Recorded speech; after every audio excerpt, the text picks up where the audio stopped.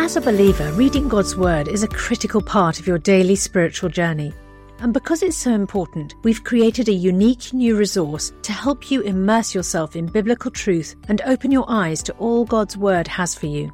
It's a free PDF download called The Word 1-to-1 that takes you on a guided journey through John chapter 1. With biblical text and short commentary, each page provides insights that will strengthen your faith in an easy-to-read guided format. There's truly no other resource like this. Download your free PDF copy today at premierinsight.org/resources. That's premierinsight.org/resources.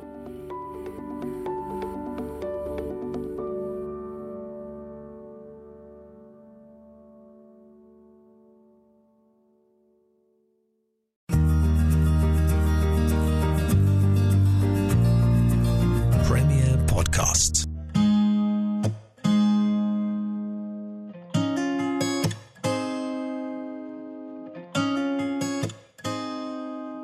The Ask NT Wright Anything podcast.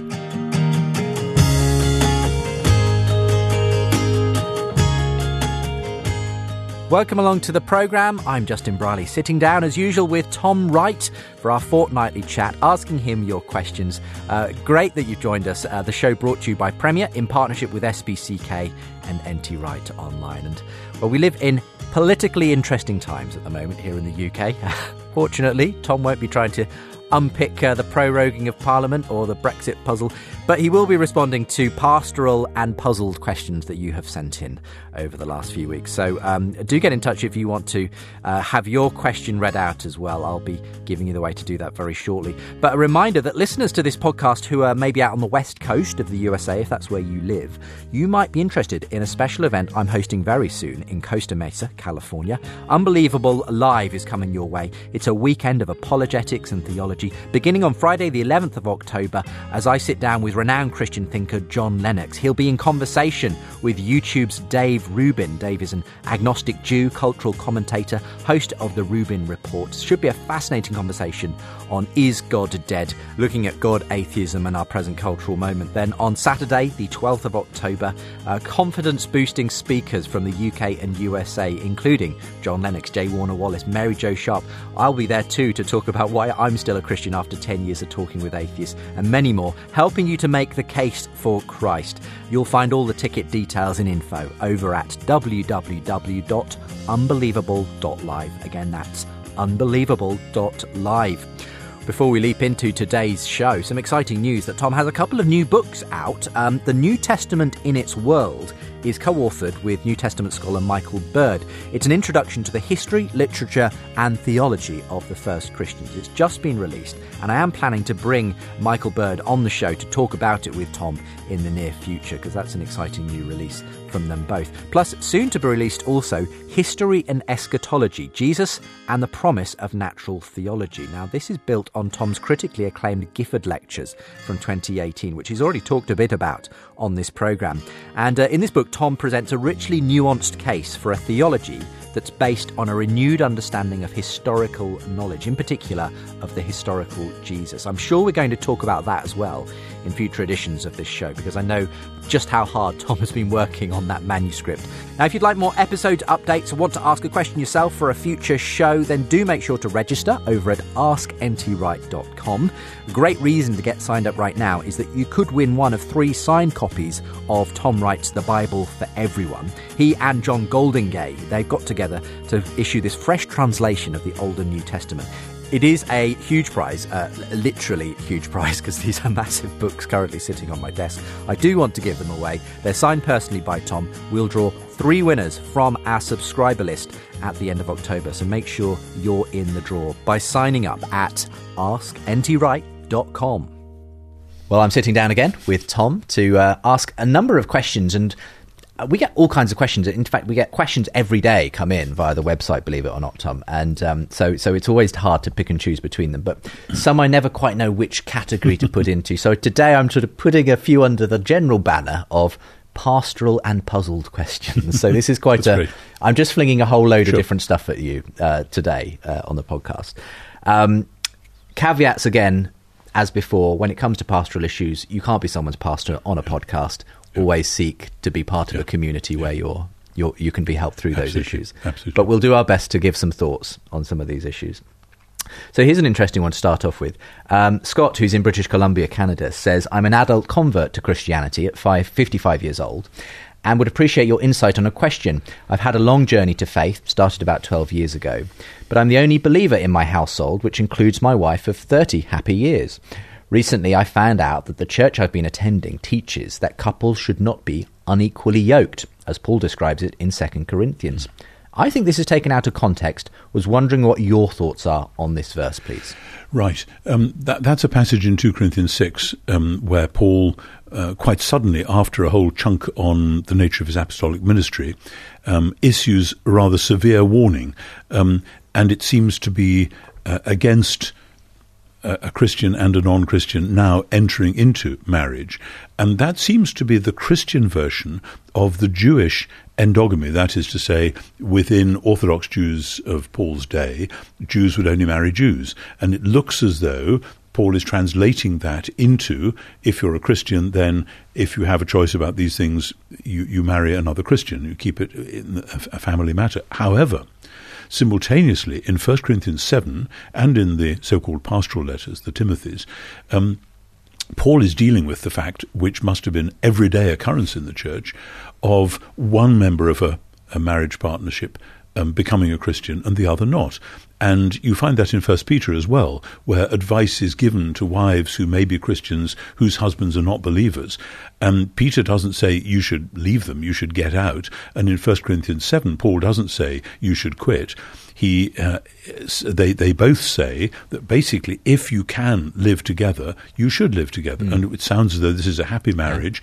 And I'm sure that Paul and Peter would say, no, this is fine. But there's sometimes in some marriages comes a point where the unbelieving partner says, I can't be doing it with you Christians. This is completely ruining my life, having to share a house with you. And we have to realize in the first century, this was a major thing within the pagan world. You'd go into an ordinary house and there would be little shrines everywhere and little gods who you would give a pinch of incense to or light a candle in front of. And you would say little prayers when you came downstairs in the morning or when you were coming in and out of the house. And the Christian would simply stop doing that. And for many first century Christians, not least slaves, and a lot of Christians were slaves, it would be the slave's job to light that incense or whatever. And so there were all sorts of difficult moments of navigation which make our navigations now look really rather small and easy. Things that were taken for granted, which suddenly the Christians didn't do anymore or didn't want to do anymore. And that's when, as I've mentioned in a previous podcast, there's that moment when Naaman the Syrian is healed by Elisha and says, look, when I get back home, I have to go with my master into the house of his God. And when he bows, I bow, and that's just the way it is. And Elisha says, that's fine, fully understood. And it seems to me there are navigations and there are moments which might look to the outsider as compromise, but which in fact are the glass is half full here, and it's better to be half full than half empty. And as you say, Paul addresses this issue, speaking to wives and so on whose husbands are not believing, and certainly doesn't give them the advice, well, chuck it in. Yeah, exactly, It's about even possibly winning them over with their Christ-like behaviour. That's First Peter says that. But 1 Corinthians, it's similar in a way that if the unbelieving partner is happy, then that's fine. And he says, because otherwise your children would be unholy, whereas in fact they're holy. In other words, the children of a marriage in which one partner is a Christian are to be considered as part of the household of faith. Now, this in a sense then answers the question, I'm sure, for Scott. Of course, he should continue in the marriage and be a good Christian within that. I suppose it is a slightly different question for someone wondering whether to marry someone who does not share their faith. That's precisely it. But you see, it's the same. In the pastorals, it's quite clear that many people coming into the church were polygamists. Right. That polygamy was reasonably widespread in the ancient world. And the answer is you don't choose one spouse out of 3 or 4 and send the rest packing, but such a person doesn't get ordained. Isn't that interesting? That you don't make that person a publicly visible office bearer in the church, because the church has a responsibility to witness to God's original intention, which is monogamy. Very interesting wrinkle there. I mean, what would your advice be to a Christian who takes the faith seriously but does find themselves for whatever reason, attracted to in a relationship with someone who does not share their faith? I would say watch out. I've seen that again and again, where somebody says, I'm so in love, I'm sure it'll work out, I'm sure she or he will come round eventually. And, this is a world-weary 70-year-old saying, I've seen people try it, and sometimes in the goodness of God, it does work. More often it doesn't, and they get dragged down, and it's very hard to continue, particularly when times are tough, when sickness strikes or death in the family or whatever, and you just have completely different visceral reactions to what's going on. Some people can hang on and stick with it through that, but that is really, really tough. And I want to say, as a Christian, married to a Christian for nearly 48 years now, marriage is hard work and tough enough as it is, without having that as well pulling you apart. A related question here from Lynn in Pleasant Hill, California, says, what is the biblical way to talk about singleness in the church? We find it easy to talk about marriage and families because we're the bride of Christ and we are the children of God. But we don't often address singleness. What should we be saying to encourage the unmarried and those without family in our midst? It's a really good question. And I know that there are many churches that have taken that quite seriously in this last generation. And I've heard single people in churches say plaintively, everything seems to be organised around dinner parties and home groups where it's couples and couples and couples.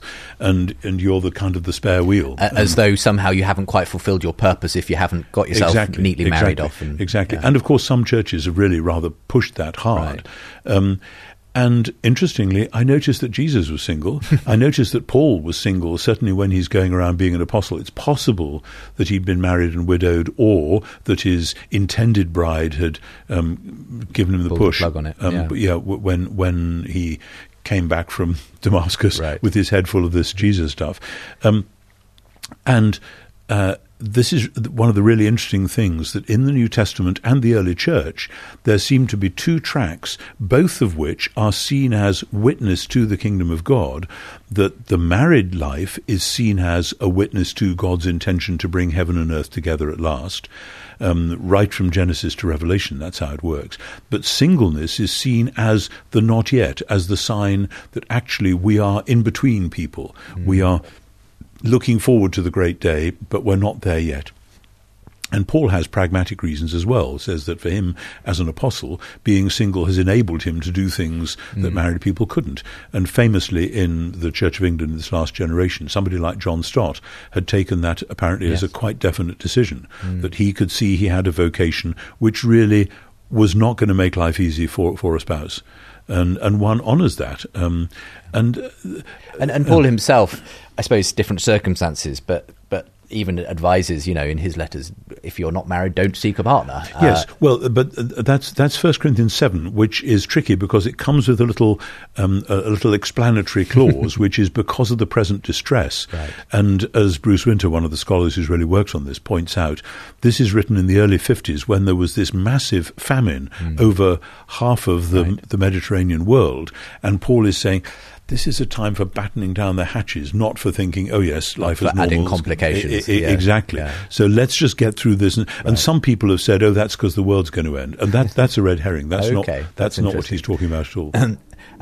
Much more that could be said about that, but I hope it's been helpful in some way, Lynn. And I suppose the advice to people who do find themselves blessed with a marriage is that this isn't an exclusive little thing that God's given you. It should be open to people who are single, in the sense of being hospitable and obviously... And including them without embarrassment in social and cultural events and so on. Yeah. Don't make it difficult to be single in your church, that's for sure. Yeah.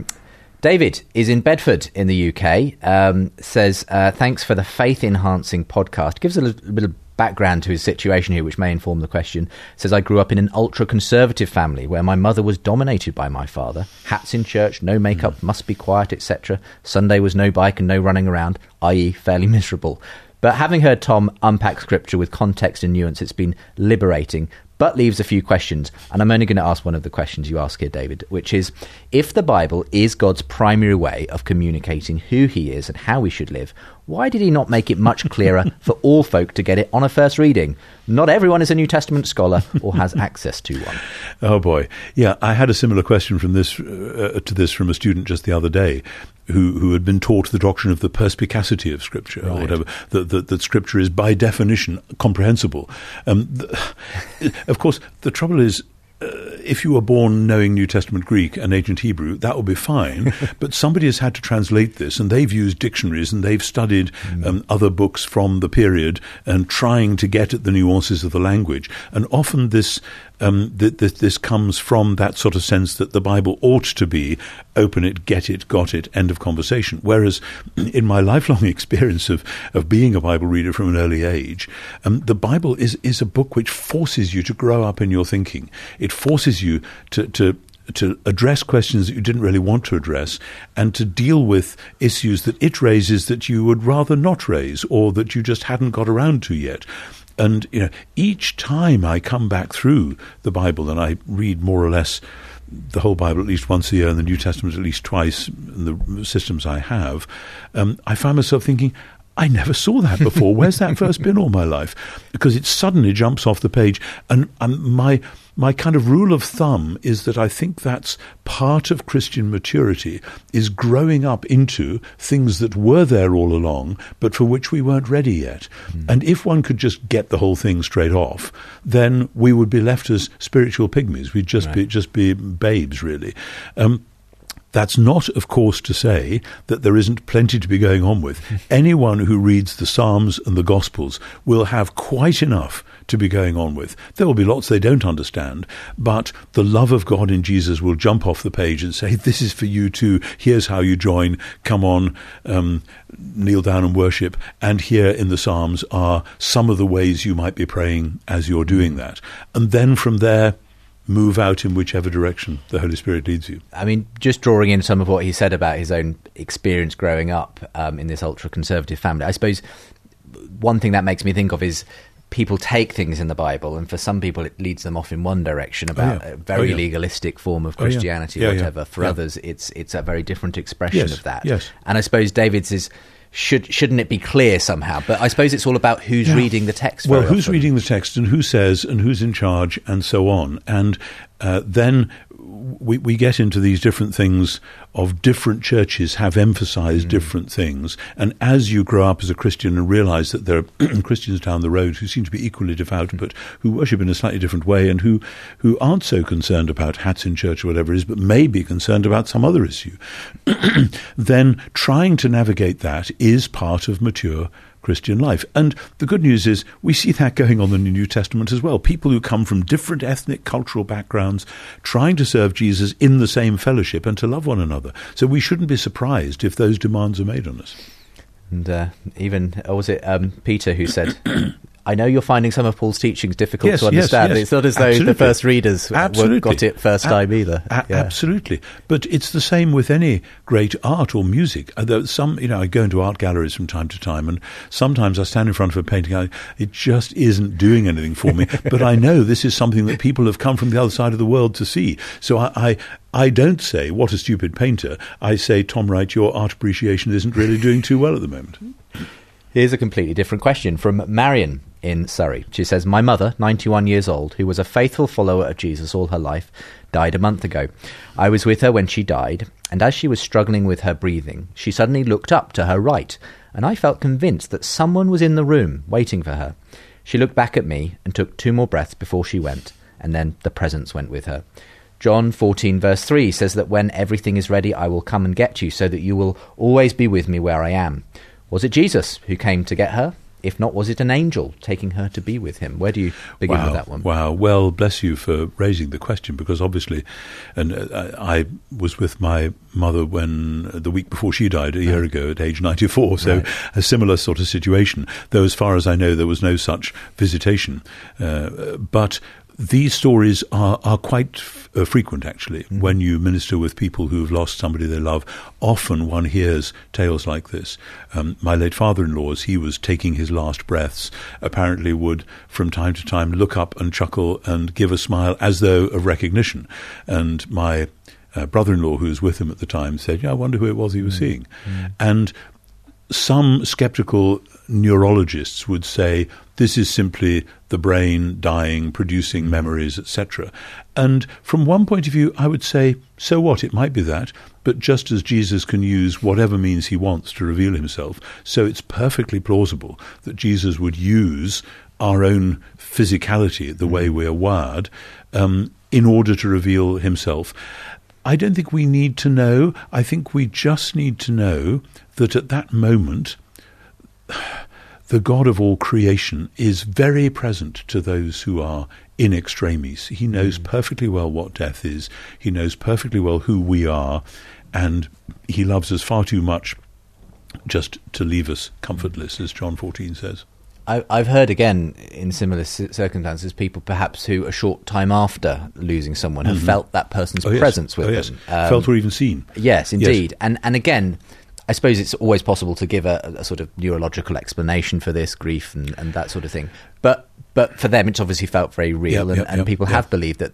But is there a problem there? You know, the idea that a soul is still hanging around in some way, or not really? I think that was well known in the ancient world as well. There are all sorts of tales like that. And of course, that's what the early church think is happening in Acts 12, when Peter comes and knocks at the door, and the little maid doesn't let him in. It's Peter. And they say it must be his angel. Right. In other words, they think Peter has been executed in the prison, and that this is a post-mortem visitation. Right. It turns out not to be. It's actually Peter himself. But yeah, again, we've had one of those in my family, and some close friends who tragically, their daughter living outside of the country was murdered in cold blood in a random shootout, and her fiancé suddenly found her in the room with him, many, many miles away, and then she was gone again.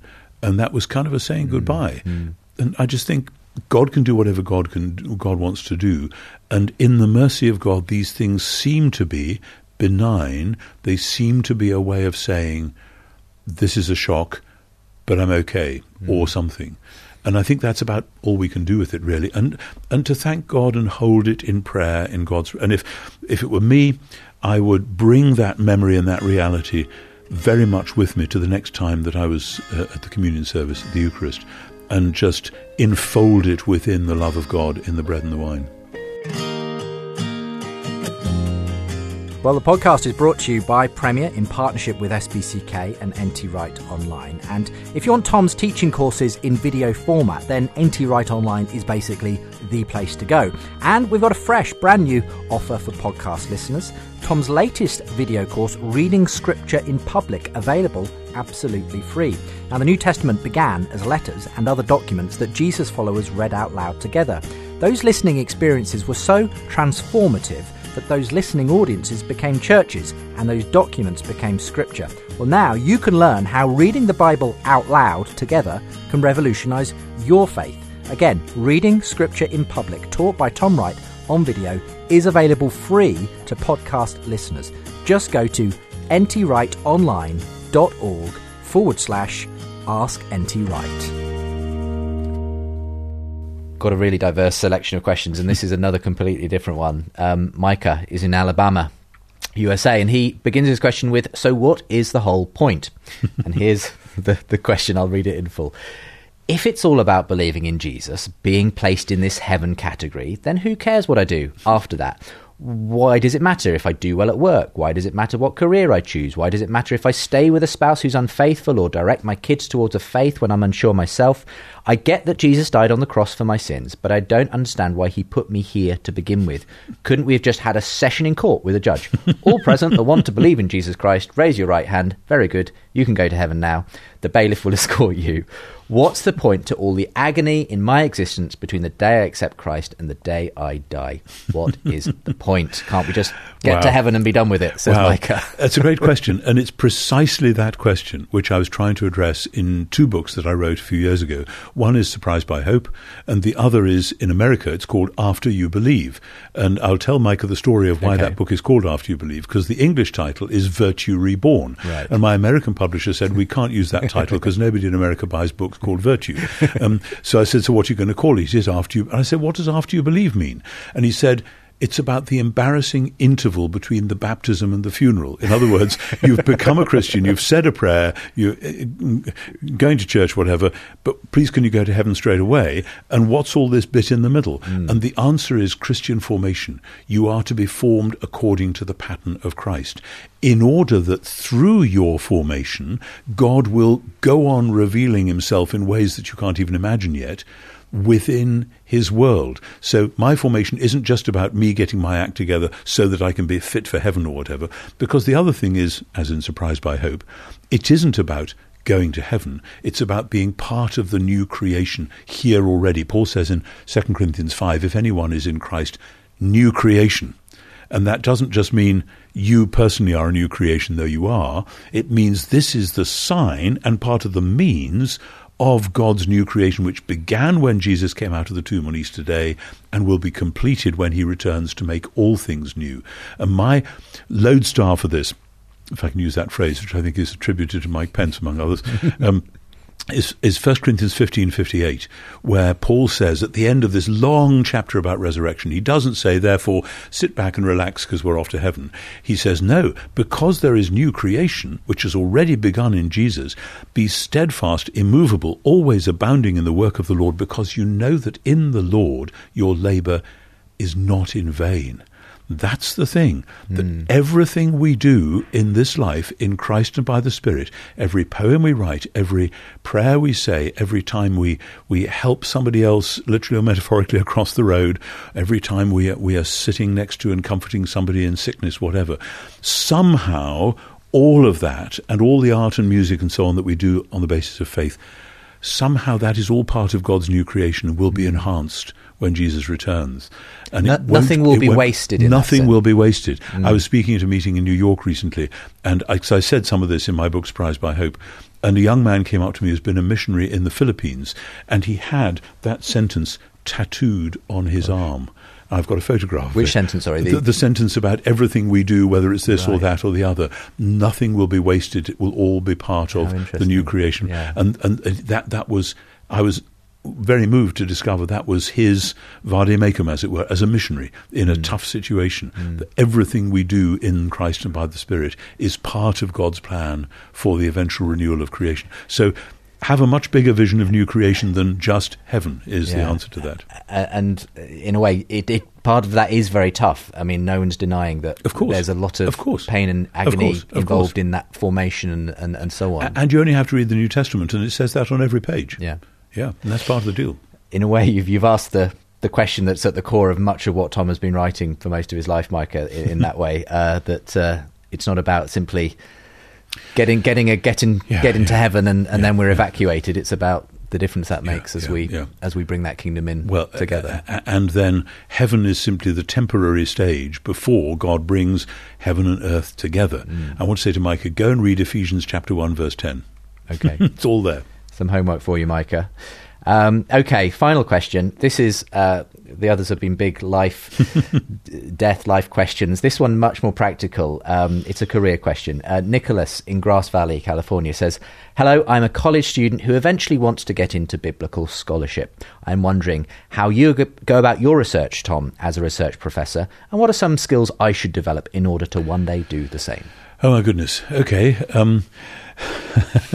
When I was very, very little, one of my dreams was to become an astronomer. And I remember an aunt taking me to an observatory one day, and the astronomer who we met said, now, young man, astronomy is mathematics, and more mathematics. And I decided then that I didn't want to be an astronomer after all.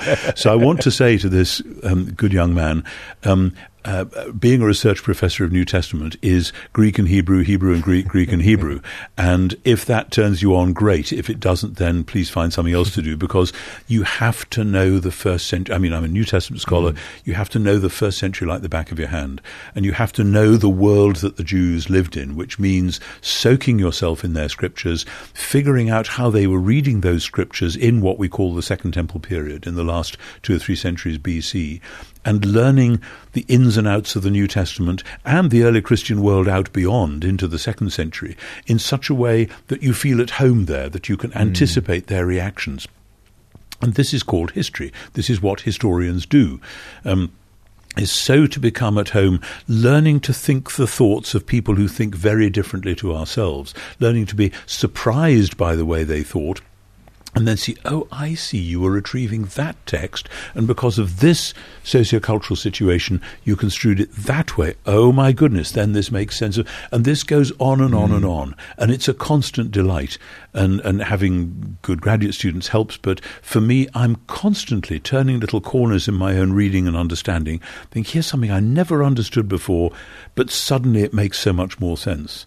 And, many researchers in many academic fields are frankly bored by the time they're 50 because they're sort of played like out. They've done it all. I'm 70 and I'm as excited by these texts now as I was in my 20s. Discover new things? Oh, heavens, yes. I just did a course on Galatians, and pretty well every week when I was preparing the seminar, I was thinking, oh, yes, that's how that works. Read a couple of new commentaries and not necessarily agree with them, but they kind of nudge you in a new way and force you. Oh, wait a minute, supposing, and then you go off and look up the words and the passages and the parallels, and there's a bit of me that is never happier than when pulling the Greek lexicon off the shelf to check what the parallel usages are. Now, there's another bit of me that is never happier than when teeing up a golf ball, but it's a real delight once you get into it. Which leads me to maybe a final question, which is, you've been doing this research for in an academic position for the last several years, and that will come to an end in the not too distant future.